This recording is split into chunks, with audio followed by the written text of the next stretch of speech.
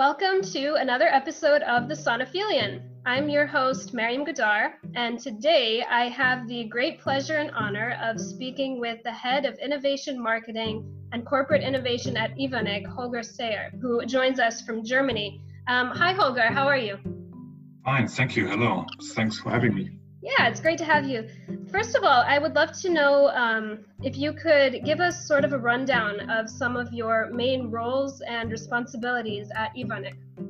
Sure, of course. So the task of innovation marketing is to find internal and external partners that make the innovation power of a company visible. That's the short form of what I'm doing.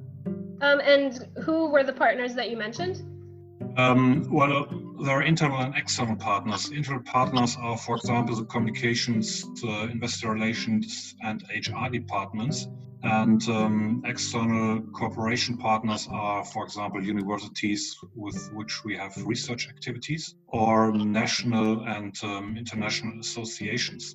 All these partners act in turn in a variety of ways with their target groups, and each of whom has a different motivation and interest in our innovation activities. So the general public is often interested in the answer to the question, what is getting better? Whereas the scientific community is interested in the question, how did you do that? And that means to answer these totally different questions, you need a targeted stakeholder management and the development of hopefully intelligent strategies for your innovation activities. And so what sorts of challenges do you face in working with specialty chemicals for manufactured products? Well, Evonik is a B2B company. You cannot go to a shop around the corner and buy Evonik, for example, tires or mattresses, medications, or, for example, animal feed. So we may not manufacture these tires, mattresses, medications, or animal feeds, but Evonik is part of all those products and many more. And while we often contribute only small amounts of material, those contributions are precisely what makes a difference. And making the difference is what specialty chemicals is all about. Could you give some examples of what kinds of differences you make? Sure. Some examples. One example is our Reticus project. This is a project together with our partner Siemens, a big German company. The question is, how can volatile renewable electricity be used sensibly and the energy it contains be stored? And the goal is an efficient and powerful pilot plant that we want to build in the German Ruhr area that produces specialty chemicals from CO2 and water, as well as electricity from renewable sources and bacteria. And that is instead of crude oil, so the way you normally work as a chemicals company. Another example is a project house in Singapore. It's working on tissue engineering. And there we develop materials and processes to improve the cultivation of tissue in the laboratory and thus enable new therapies for healing human skin, for example. Wow, those sound amazing. Interesting projects. Yeah. Another one is a partnership we have with DSM, which is a Dutch chemicals company. And if you just imagine, today 20% of the global fishing is processed into fish oil and fish meal, which in turn is used to feed fish in fish farms. So the product we developed with DSM is called Veramaris, and this produces fish oil from microalgae. And by that 1 ton of this Veramaris fish oil, microalgae saves 60 tons of wild-caught fish. So these are just some examples of projects Evonik is currently working on. And if you have a look on the entire chemical industries, this can play a major role in shaping the future as a provider of solutions to the major challenges of our time. That really does make a difference. This kind of brings to mind, so Sonophilia's last forum, their theme was Trust Revisited. And this just brings to mind, how does Evonik ensure safety in chemicals and ensure their environmental sound efficiency? How can we revisit the notion of trust? For a company, it's always important to meet the expectations of the customer, and on the other hand, you have to earn money. And for a company that's with a presence throughout the world, for us, corporate responsibility and long-term business success are two sides of the same coin. Mm. And that is reflected also in the rising demand from our customers for products and services that demonstrate a good balance of economic, ecological, and social factors. So protecting the environment and the climate are major global changes of our age, and maintaining the natural basis of life for future generations is part of our corporate responsibility.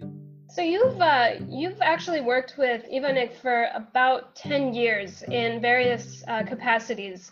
I read that you have been involved in communications, marketing, public relations, corporate finance, and so on.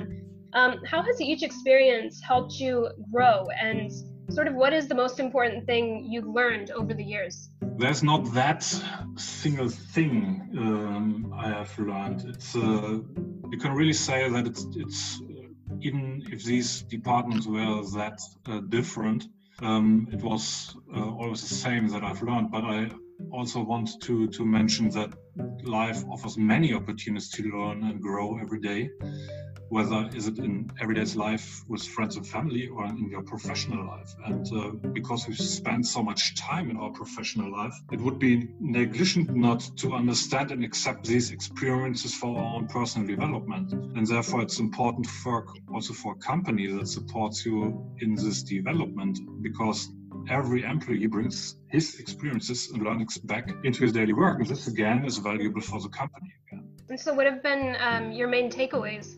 As you already mentioned, I've worked in the finance department, marketing, and currently I'm in the innovation department. And I think there are three main essential insights that I've gained. And the first one is development is closely linked to the ability to shape things yourself.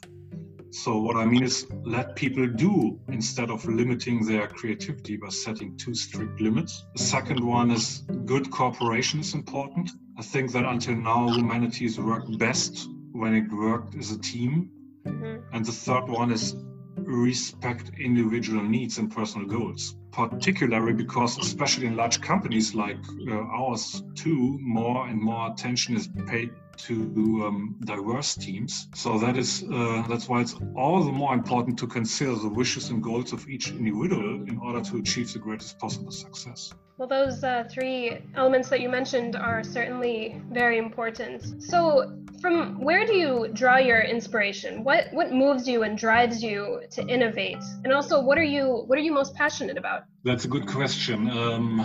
I think that's maybe a question for an additional podcast. I think what I like most is I love to discuss a problem with people, every kind of problem with people together and find new approaches, because the more everyone allows not to think in terms of restrictions, the better are the ideas that can be taken up again. And these ideas of others are again inspirations for me. So this process of being together, like discussing in a way of, you can call it brainstorming, this process regularly opens new worlds of thought. If one's own horizon often expresses itself, so figuratively speaking, only in a small preview picture, this picture quickly becomes an oversized painting after such a process. And this is something I'm taking a lot of inspiration from. I like that. I like how you put that. On that note, in what ways has Sonophilia contributed to your perspectives in your line of work? I like the mixed groups I've meet there very much. I don't know if you know Jonathan Mese. He's a German artist.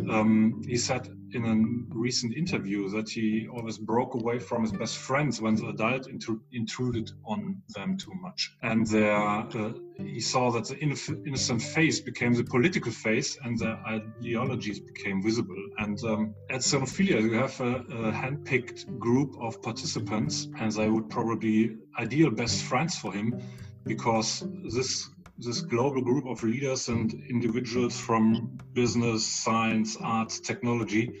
They understand creativity and critical thinking as a cornerstone of societal well-being. So this network meetings use the diversity of people, organizations, perspectives to generate concepts and ideas that inspire creative action. And I benefit greatly in my private and professional life from this exchange with these participants and the insights I get working with them together.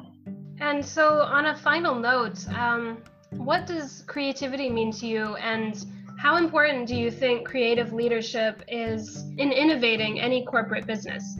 Creativity is a very, very important part of each person, but creativity is not only an important element for innovation, it's also an essential component of innovation culture, I think. And the goal of every company should be an open, unique innovation culture that lives through the commitment and dedication of all managers. That is very, very important to have this dedication of the management. So innovation requires not only the promotion of creative minds and lateral thinkers, but also culture that enables hidden potential to be uncovered and efficiently exploited. But innovation culture is not a self-explanatory term. Companies can successfully innovate with different cultures.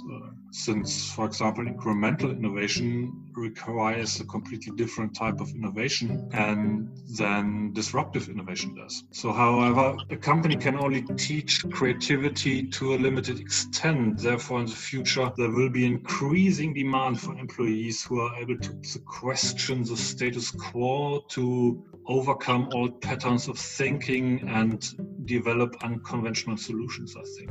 Well, thank you, Holger. That was a real pleasure. Thank you so much for speaking with us. You're welcome. Thanks for the opportunity. Yeah, thanks a lot. We'll be in touch.